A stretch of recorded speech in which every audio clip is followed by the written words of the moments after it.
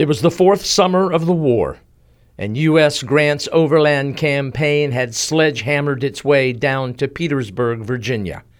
It had been a campaign that had bled both blue and gray armies white.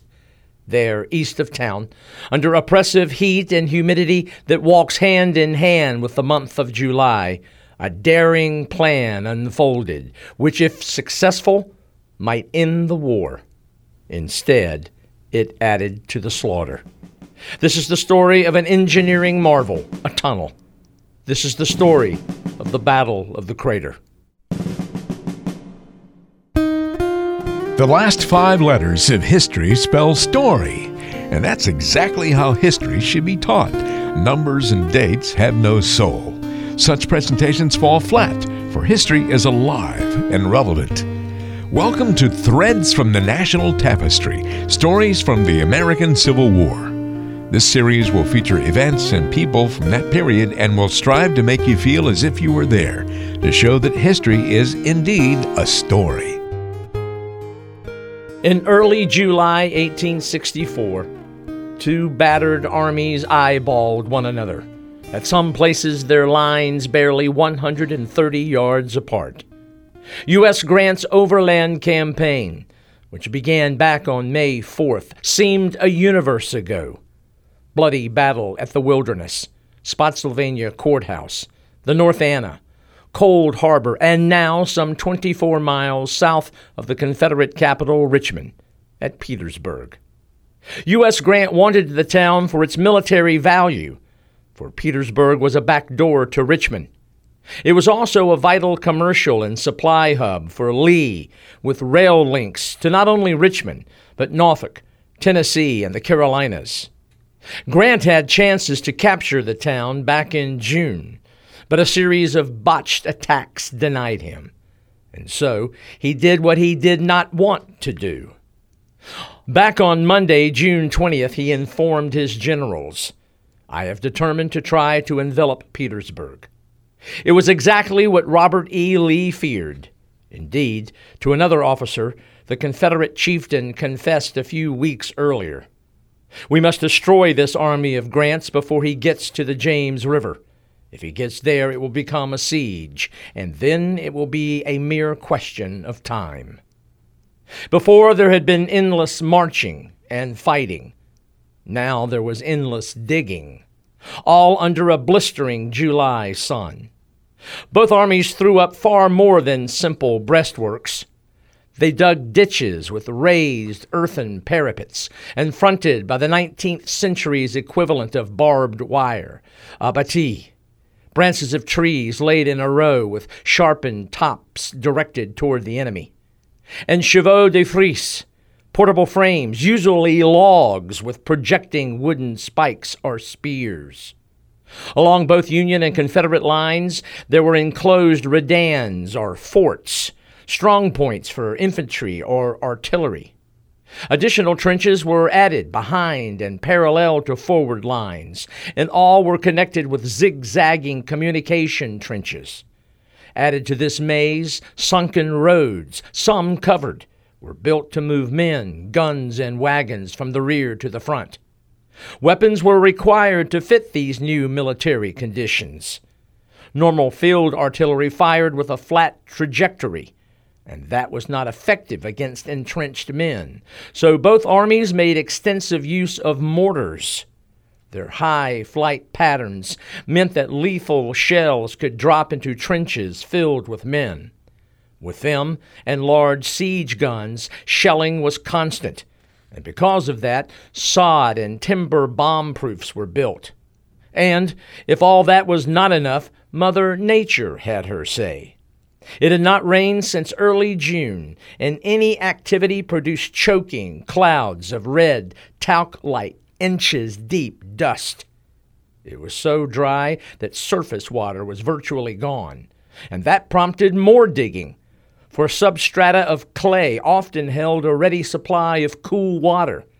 And so, in this hell on earth, hot, sweaty, filthy, careworn men huddled in their trenches and made sure they stayed down for fear of a sniper's bullet. and frazzled they were from the constant thumping of big guns. All that may well explain why one man in the 48th Pennsylvania schemed. He was 31-year-old Lieutenant Colonel Henry Clay Pleasants, and before the war he had been a civil engineer.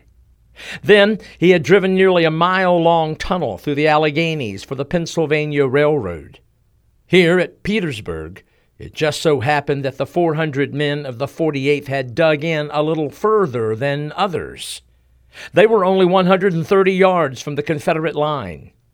Right across from them, on the crest of the next ridge, a Southern Redan which held Lieutenant Colonel William J. Pigram's artillery battery, and in entrenchments north and south of them, Brigadier General Stephen Elliott Jr.'s South Carolina Brigade.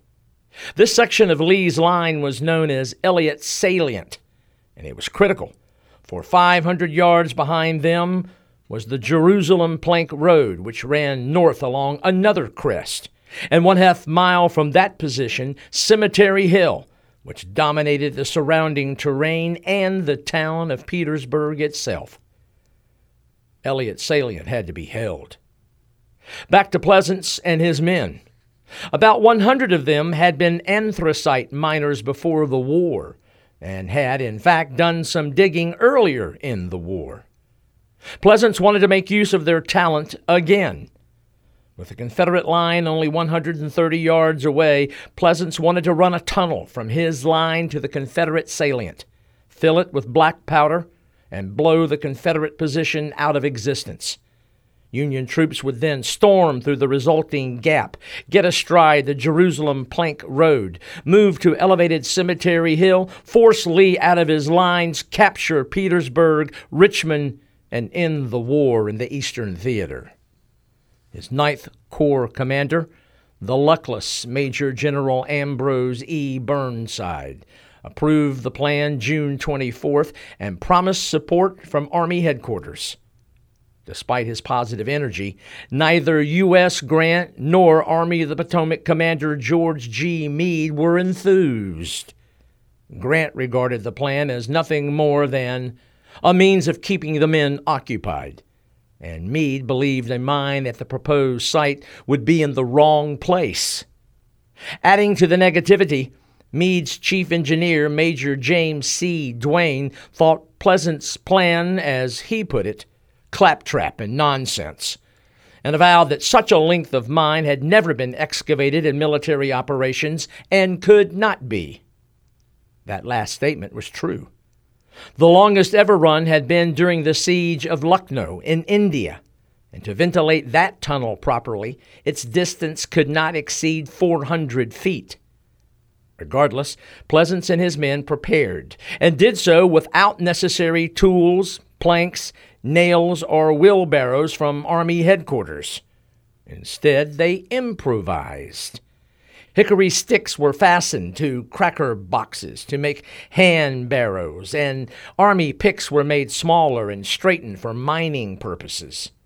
They rounded up extra picks and shovels from other units, and despite the lack of support, at high noon on Saturday, June the 25th, they began to dig.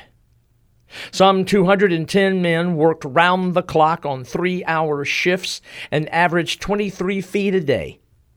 To keep the mine from collapsing, they needed stout timbers. Again, with no help from Army engineers, Pleasant's men raided an abandoned sawmill 5 miles to the rear and tore down an old bridge. They tunneled at a gentle incline to allow for drainage. Its height was, for the most part, 4.5 feet high and varied in width from 4 feet at the bottom to about 2 at the top. While digging, excavated debris was placed in buckets, and to escape the prying eyes of Confederate pickets, discreetly spread at the bottom of a ravine behind the Union works. Candles and lanterns provided illumination and were attached to the walls every 10 feet or so. All went well until Saturday, July 2nd, when the miners struck a layer of solid, wet clay which made the ceiling sag. Stouter timbering corrected that issue. Then a day or so later, another problem. they hit marl, a putty-like mixture of clay and calcium carbonate, which not long after exposed to air became rock hard. Unable to move forward, Pleasants and his mine bosses decided to turn the shaft upwards 7.7 degrees. That meant the shaft rose 13.5 feet over a horizontal distance of 100 feet. After tunneling 200 feet, 4 important issues loomed. First, the Confederates could not learn that a tunnel was being dug. In this case, Pleasants and the 48th Pennsylvania were lucky, for after only a few days of digging, only one Confederate was suspicious. That Southerner was Brigadier General E. Porter Alexander, who was the Army of Northern Virginia's chief of ordnance. He had noticed that firing from Union snipers had increased directly opposite Elliott's salient. As he put it, that indicated to me some operation was going on. By June the 30th, he later recalled, "I became satisfied that the activity was underground." That same day, a Thursday, he was hit by sniper fire while returning from making observations. Despite it being only a hand wound, he was ordered home to Georgia to recuperate. But before he left, he reported his suspicions to Lee, who ordered countermining. That began Friday, July 15th, some 20 days after the Union mine had been started. Confederate countermines were dug on each side of Elliott's salient, and 2 more at nearby redans. After every 15 minutes, Southern miners were ordered to stop and listen for the sound of digging. If any mining was discovered, a charge was to be placed and detonated, which hopefully would cave in the Union attempt. Though the 2 at Elliott's salient were close, the work of the 48th Pennsylvania was not discovered. Other Confederate countermeasures were taken. A series of Southern batteries were placed, which covered the rear of the salient, and another defensive line, elevated above Pigram's redan, was dug behind the main line. Meanwhile, for Pleasants, 3 more issues: the length of the shaft, ventilation for his miners, and finally, where would the gunpowder be placed? To calculate the shaft's exact length, Pleasants made the use of a surveying device, a theodolite, which was a high-precision transit used for measuring angles. It was essentially a mounted telescope that could be rotated horizontally and vertically to measure horizontal and vertical angles. Major Duane, Meade's chief engineer, promised one, but when it didn't show up, Pleasants borrowed one from a friend of a friend in Washington City. To make his measurements, he had to expose himself to Confederate sniper fire 5 times in order to triangulate. From his observations, he found the required length by ascertaining the angle from his sighting position to the existing shaft with the use of the theodolite. Once that angle was determined and the distance was known from his sighting to the shaft, he figured the unknown distance to the Confederate line by trigonometry. The shaft had to run 510.8 feet. To address his concern about ventilation, Pleasants used common sense. Most thought the shaft too long for proper ventilation, but the 48th's lieutenant colonel knew warm air rose. So 100 feet from the entrance, still behind the Union picket line, he ran a vertical shaft to the surface. Between that shaft and the entrance, he stretched an airtight canvas door. Then his men took boards and made an 8 inches square air duct and ran it along the floor from the entrance through the airtight opening in the stretched canvas and all the way up to where the men were digging.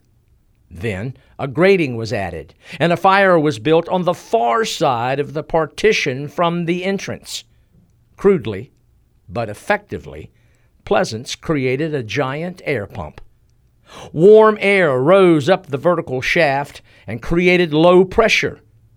Cool air was pulled through the entrance via the air duct and ran the length of the horizontal shaft. And so work continued. And on Saturday, July 23rd, the mine was finished. 3 days later, Burnside submitted his plan for detonation and subsequent infantry attack. His assault would begin with the mines firing at first light. 2 brigades in columns would be sent in through the gap created by the blast. 1 regiment at the head of one column would turn to the left, and a regiment leading the other to the right. Both would clear any Confederates on either flank of the destroyed fort. Then the rest of the division would drive to the top of Cemetery Hill, with Burnside's remaining 3 divisions just behind. While Meade and Grant reviewed Burnside's attack plan, Pleasants received orders to begin loading the tunnel with gunpowder. This was the last major concern for the pre-war civil engineer. At the end of the 510.8-foot shaft, 2 40-foot lateral galleries were dug, and on Wednesday afternoon, the 27th, 320 kegs, 8,000 pounds of black powder were placed. 8 magazines were loaded 22 feet directly under the Confederate battery. The 4 tons of powder were to be detonated by gunpowder-filled troughs, which led back to the main gallery, and from there a 98-foot fuse which ran toward the mine's entrance. To make certain the blast was directed upwards, the magazines were tamped with bags of sand by a detail of 150 men, who also tamped the last 34 feet of the main gallery. For detonation, Pleasants requested high-quality, continuous blasting fuse. However, he received low-grade fuse, which came in strips of 10 feet, so his men made splice after splice. In spite of all the obstacles, all was finally ready Thursday evening, the 28th. The next day, Meade issued orders to implement Burnside's plan. It would take place on Saturday, the 30th. To give support, Meade ordered his 5th Corps to concentrate on Burnside's left, and the 18th Corps to support Burnside's right. Meade also promised to order his engineers to clear Confederate obstacles, to concentrate his artillery, and to divert Confederate attention. Union cavalry was to hit Confederate lines to the south and west. Meade told Burnside to spring his mine at 3:30 a.m. All seemed settled. Then, with detonation less than 24 hours, Burnside learned that Meade had made last-minute changes to his plan of attack. In Burnside's original plan, Brigadier General Edward Ferrero's division, his freshest, was to lead the attack. They had even rehearsed their spearheading role, but Meade wanted another. You see, Ferrero's men were African American. In fact, he led the only division of United States colored troops in the Army of the Potomac, and so Meade fretted, as he put it, that we were shoving these people ahead to get killed because we did not care anything about them.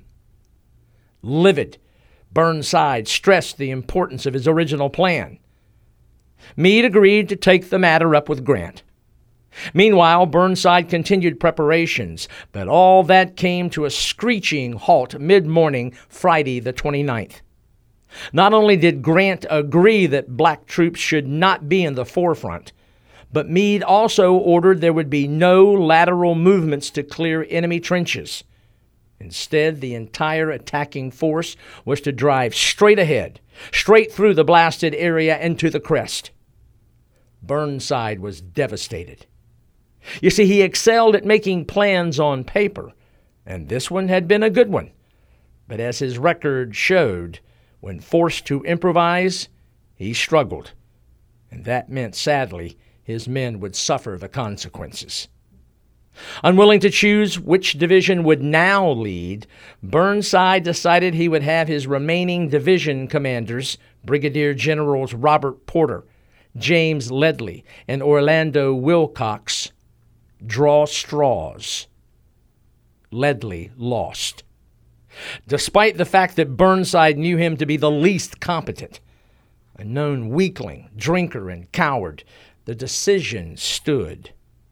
Then, quite honestly, Burnside didn't help Ledley's division when he offered little assistance to clear the way for pushing through the tangle of Confederate obstacles. Meade is accountable as well, for he had promised to help, but nothing ever materialized. And to make things worse, Ledley's men did not receive entrenching tools, should they indeed make it to the crest of the hill as ordered. In short, Ledley's orders were, after detonation, your men should plow straight ahead. Potter's division will follow and bear to the right. Wilcox's division to the left. On the afternoon of the 29th of July, Meade personally visited Burnside's headquarters and stressed the importance of timing. Burnside's men had to exploit the blast and resulting Confederate confusion. They had to reach the crest as quickly as possible. If the attack failed, Meade emphasized the men must be ordered back within the protection of Union lines. By now, the appointed time for detonation was only hours away. It was 3:15 in the morning when a sleep-deprived Henry Pleasants entered the shaft of the tunnel. He lit the fuse and raced out. Now all waited. He figured it would take 15 minutes to burn the 98 feet of fuse, but at 3:30, nothing. Perhaps the fuse went out, or maybe it burned slowly. Pleasants was beside himself. He guessed the spliced fuses had failed. At 4:15, he allowed 2 volunteers, Sergeant Henry Reese and Lieutenant Jacob Doughty, to enter the tunnel and investigate. They tore away the tamping and indeed found the fuse had gone out at the first of 10 splices. They relit it and scrambled for safety. 14 minutes later, at 4:44 in the morning of July the 30th, 1864, the very bowels of the earth groaned, jarred like an earthquake, and then rounded, bubbled, and burst. The Confederate fort and hill under the mine lifted, and according to observers, then a monstrous tongue of flame shot fully 200 feet into the air, followed by a vast column of white smoke. Then a great spout or fountain of red earth rose to a great height, mingled with men and guns, timbers and planks, and every kind of debris, all ascending, spreading, whirling, scattering, and falling with great concussion to the earth once more. To amplify the chaos, 110 Federal cannon and 54 mortars immediately opened up along nearly 2 miles of trench lines. Indeed, as one dazed and terrified, hatless and shoeless Confederate soldier put it, "Hell is busted." The blast obliterated the tip of Elliott Salient. At least 22 gunners of Pigram's battery, and flanking the guns, 256 men of the 18th and 22nd South Carolina were dead. Scores of others wounded, many thrown into the air only to fall to earth along with tons of dirt and debris. The way to Petersburg was wide open. Yet, the explosion stunned men in blue almost as much as those in butternut and gray. In fact, some of Ledley's men broke and ran to the rear. Others stood as if paralyzed. 10 minutes or more passed before anyone pulled it together. Then the attackers paid the price for their failure to clear their own breastworks. Hasty steps were made from stacked muskets so men could climb up and out and advance. That effort destroyed formations, and men swept forward in ragged spurts. Clouds of dust and gun smoke choked the air as Colonel Elisha G. Marshall's brigade scrambled toward the smoldering crater. They raced the 100 yards, clambered up a 12-foot-high wall of dirt created by the blast, peered over, and froze at the sight before them. Where Pigram's Redan once sat now yawned an enormous hole.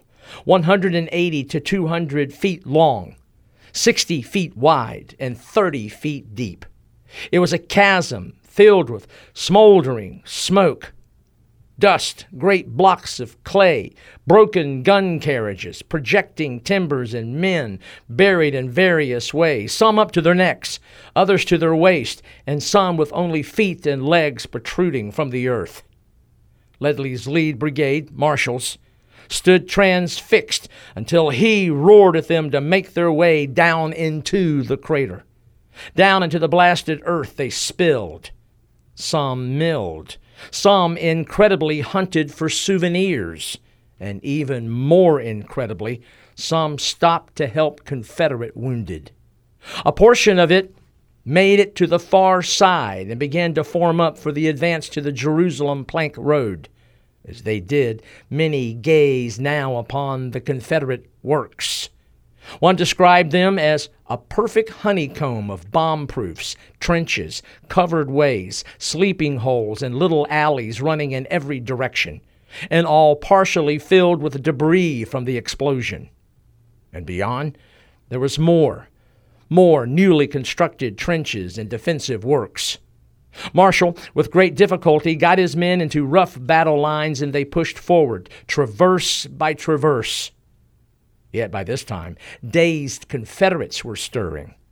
Dusty survivors of the 22nd South Carolina threw up a barricade of sandbags across the main trench south of the breach, and to the north, the 17th South Carolina spread out in the connecting trenches and traverses to contain the Union attackers. At this point, Union forces needed strong leadership, but none came. James Ledley was huddled in a bomb-proof far to the rear with a bottle of rum. And there he sat as the divisions of Potter and Wilcox passed him as they headed to the front. As they did, two Confederate batteries unleashed a devastating crossfire on the slope between the crater and Federal lines. The fire tore into Ledley, Potter, and Wilcox's men.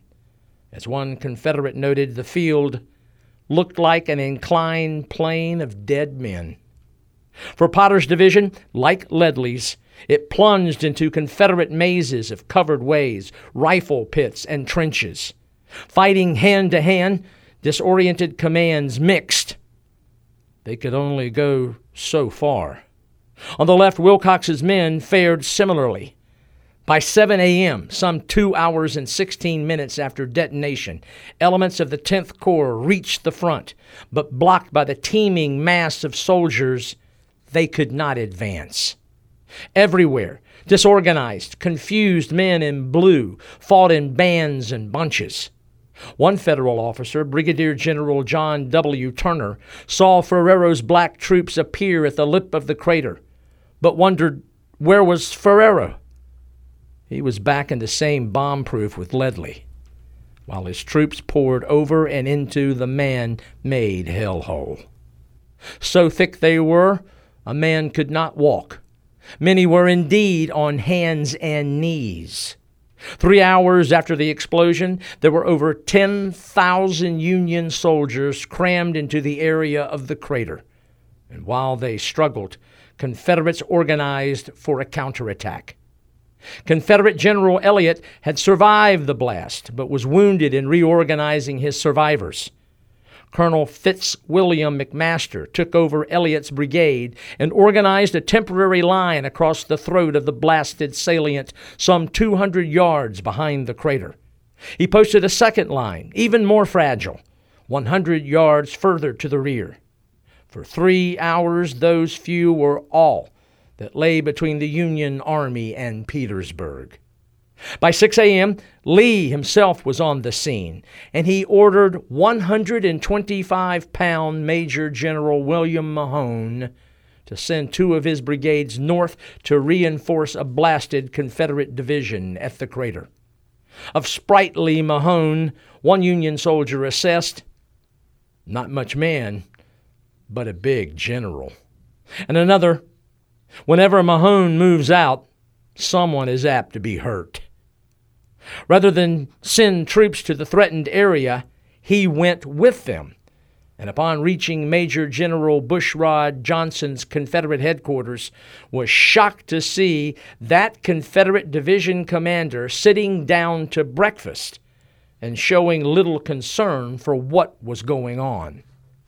Now, Johnson did detail a lieutenant to guide Mahone and his men to the fighting, but then returned to his food. Full of fury, Mahone led his brigades north along the Jerusalem Plank Road, then turned southeast. It was 8:30 in the morning, and they raced into something out of Dante's Inferno. Beyond the lip of the crater, thousands of masked men in blue, white and black, stacked, leaderless, confused. Mahone ordered his men to fix bayonets, and down into the seething cauldron they charged. To those in blue, orders were forwarded from Ferrero, who was still far back of the fighting in the safety of the bomb-proof. He ordered his men to move out of the crater and seize the crest of Cemetery Hill. Incredibly, some 200 tried, but as soon as they came into Confederate sight, Southern artillery raked them. That's when Mahone's avalanche of butternut and gray struck. Isolated and without support, Ferrero's black soldiers were stopped cold. More than these raw soldiers could stand, they broke. And Mahone's men, enraged that there were armed black troops, pursued. Once overrun, some tried to surrender, but incensed Confederates cut them down. Mahone's pursuit now paid dividends, for they ran into yet another Federal column that was trying to force its way forward through the fleeing mass of African-American troops. Mahone's Confederates stacked them up, and they too stampeded. Southern fire down into the crater and from elevated flanks was such that many Union soldiers, when hit, fell and rolled down the steep sides to the bottom, where in places they piled up 3 and 4 deep. Meanwhile, more Confederates arrived and pitched in. On the crater's south end, Virginians drove up a traverse and were within 20 yards of the blasted area itself. Staggered, Federals in that sector saw them and furiously began to build breastworks on the north end of the traverse. They stacked up lumps of clay, but it was slow going. Finally, someone shouted, "Put in the dead!" And so a large number of the slain, white and black, Union and Confederate, were used to fill the trench.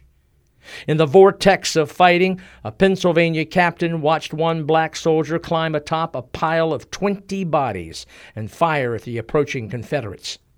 So tightly squeezed were the Union soldiers that there was hardly any standing room.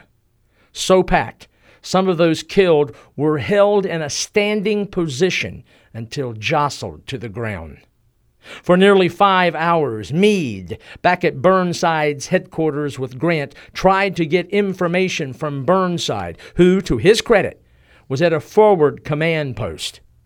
At 6:50 a.m., Meade telegraphed, "What is the delay in your column moving? Every minute is most precious. The great point is to secure the crest at once and at all hazards." Burnside answered, "I am doing all in my power to push the troops forward, and if possible, we will carry the crest." At 7:30, Meade wired back, "What is the obstacle? Do you mean to say your officers and men will not obey your orders to advance?" A harried Burnside fired back, "I mean to say that it is very hard to advance to the crest," and added, "Were it not insubordinate, I would say that latter remark of your note was unofficer-like and ungentlemanly." At 9 a.m., Burnside sent back definitive word, and it was not good. He wrote, "Many of the 9th and 18th Corps are retiring before the enemy." A stunned Meade later reported, "This was the first information I had received that there had been any collision with the enemy, or that there was any enemy present." At 9:30, the commander of the Army of the Potomac suggested retiring. 15 minutes later, that suggestion became a preemptive order. It was appropriate, for at the front, repeated Confederate assaults from so many points meant that Union soldiers were losing the will to fight. And it didn't help that the day was unbearably hot. Canteens were empty. Though Meade had ordered retreat, to do so meant they had to run down into the crater and up a slope which fully exposed them to Southern fire from 3 sides. As one Union lieutenant remembered, nearly every man who attempted it was riddled with bullets. Mahone's 2 brigades had immobilized 3 Federal corps, and it got worse. At 1 p.m., Brigadier General John Sanders' Alabama Brigade arrived and charged. Joined by the 61st North Carolina and 17th South Carolina, they added a new wave of terror of men trying to escape the crater. While some tried to surrender, hand-to-hand fighting continued. In short, the slaughter was fearful. In some places, the dead were piled 8 deep. By 2 p.m., it was finally over. Within hours of the blast and attack, Confederates had constructed a new line, and to add insult to injury, it was located in front of the crater. For the fight, the official Union count reported 504 killed, 1,881 wounded, and 1,413 missing, for a total of 3,798. Confederate casualties numbered at least 361 killed, 727 wounded, 403 missing, for a total of 1,491.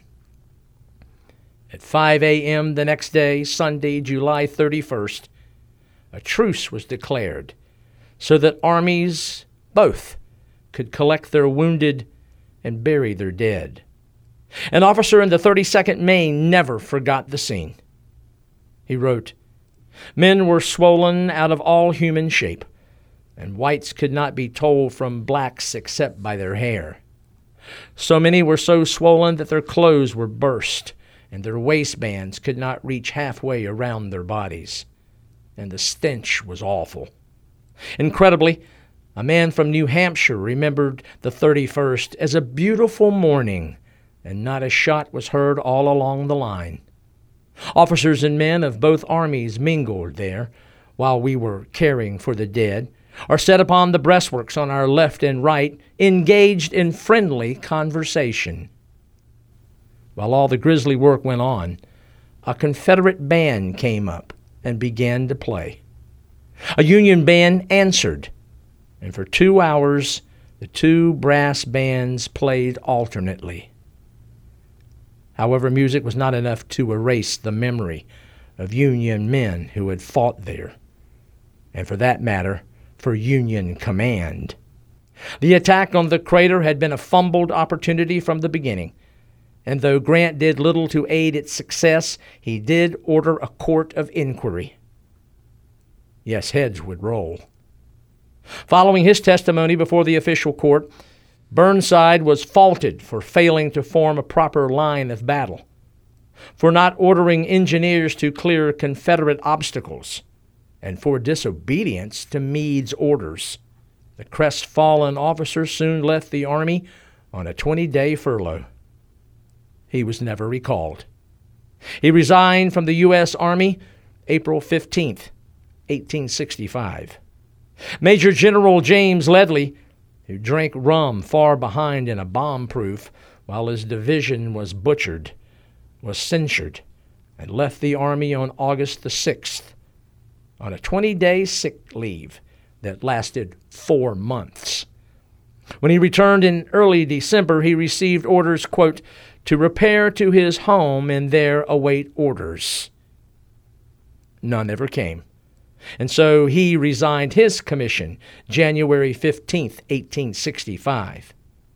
Brigadier General Edward Ferrero was also censured, but incredibly, not only retained his divisional command, but in December received the brevet rank of Major General for meritorious service in the present campaign. And what of the man who conceived the project, Lieutenant Colonel Henry Pleasants? 2 days after the battle, he was placed in command of the 2nd Brigade of Potter's 2nd Division in the 9th Corps. He was breveted brigadier general in March of 1865. Even Meade and Grant had to shoulder part of the blame, for although they made decisions, they left far too many details to corps and divisional officers. When the General-in-Chief reported the disaster to Washington City, he wired, "It was the saddest affair I have witnessed in the war. Such opportunity for carrying fortifications I have never seen and do not expect again to have." And so, after the Battle of the Crater, both armies settled into siege warfare that would span 9 more months. 9 more months of digging and burrowing into the earth. 9 more months of denuded landscapes. For common soldiers, day after day after day, dying from sniper fire, from flying shrapnel, and predominantly from filth and pestilence. The 10-month siege at Petersburg claimed 70,000 Union and Confederate lives. 10 months of living hell that gave us a horrifying glimpse of what would come 50 years down the road. And yet another war, one believed by its generation as the war to end all wars. Sadly, they would be wrong.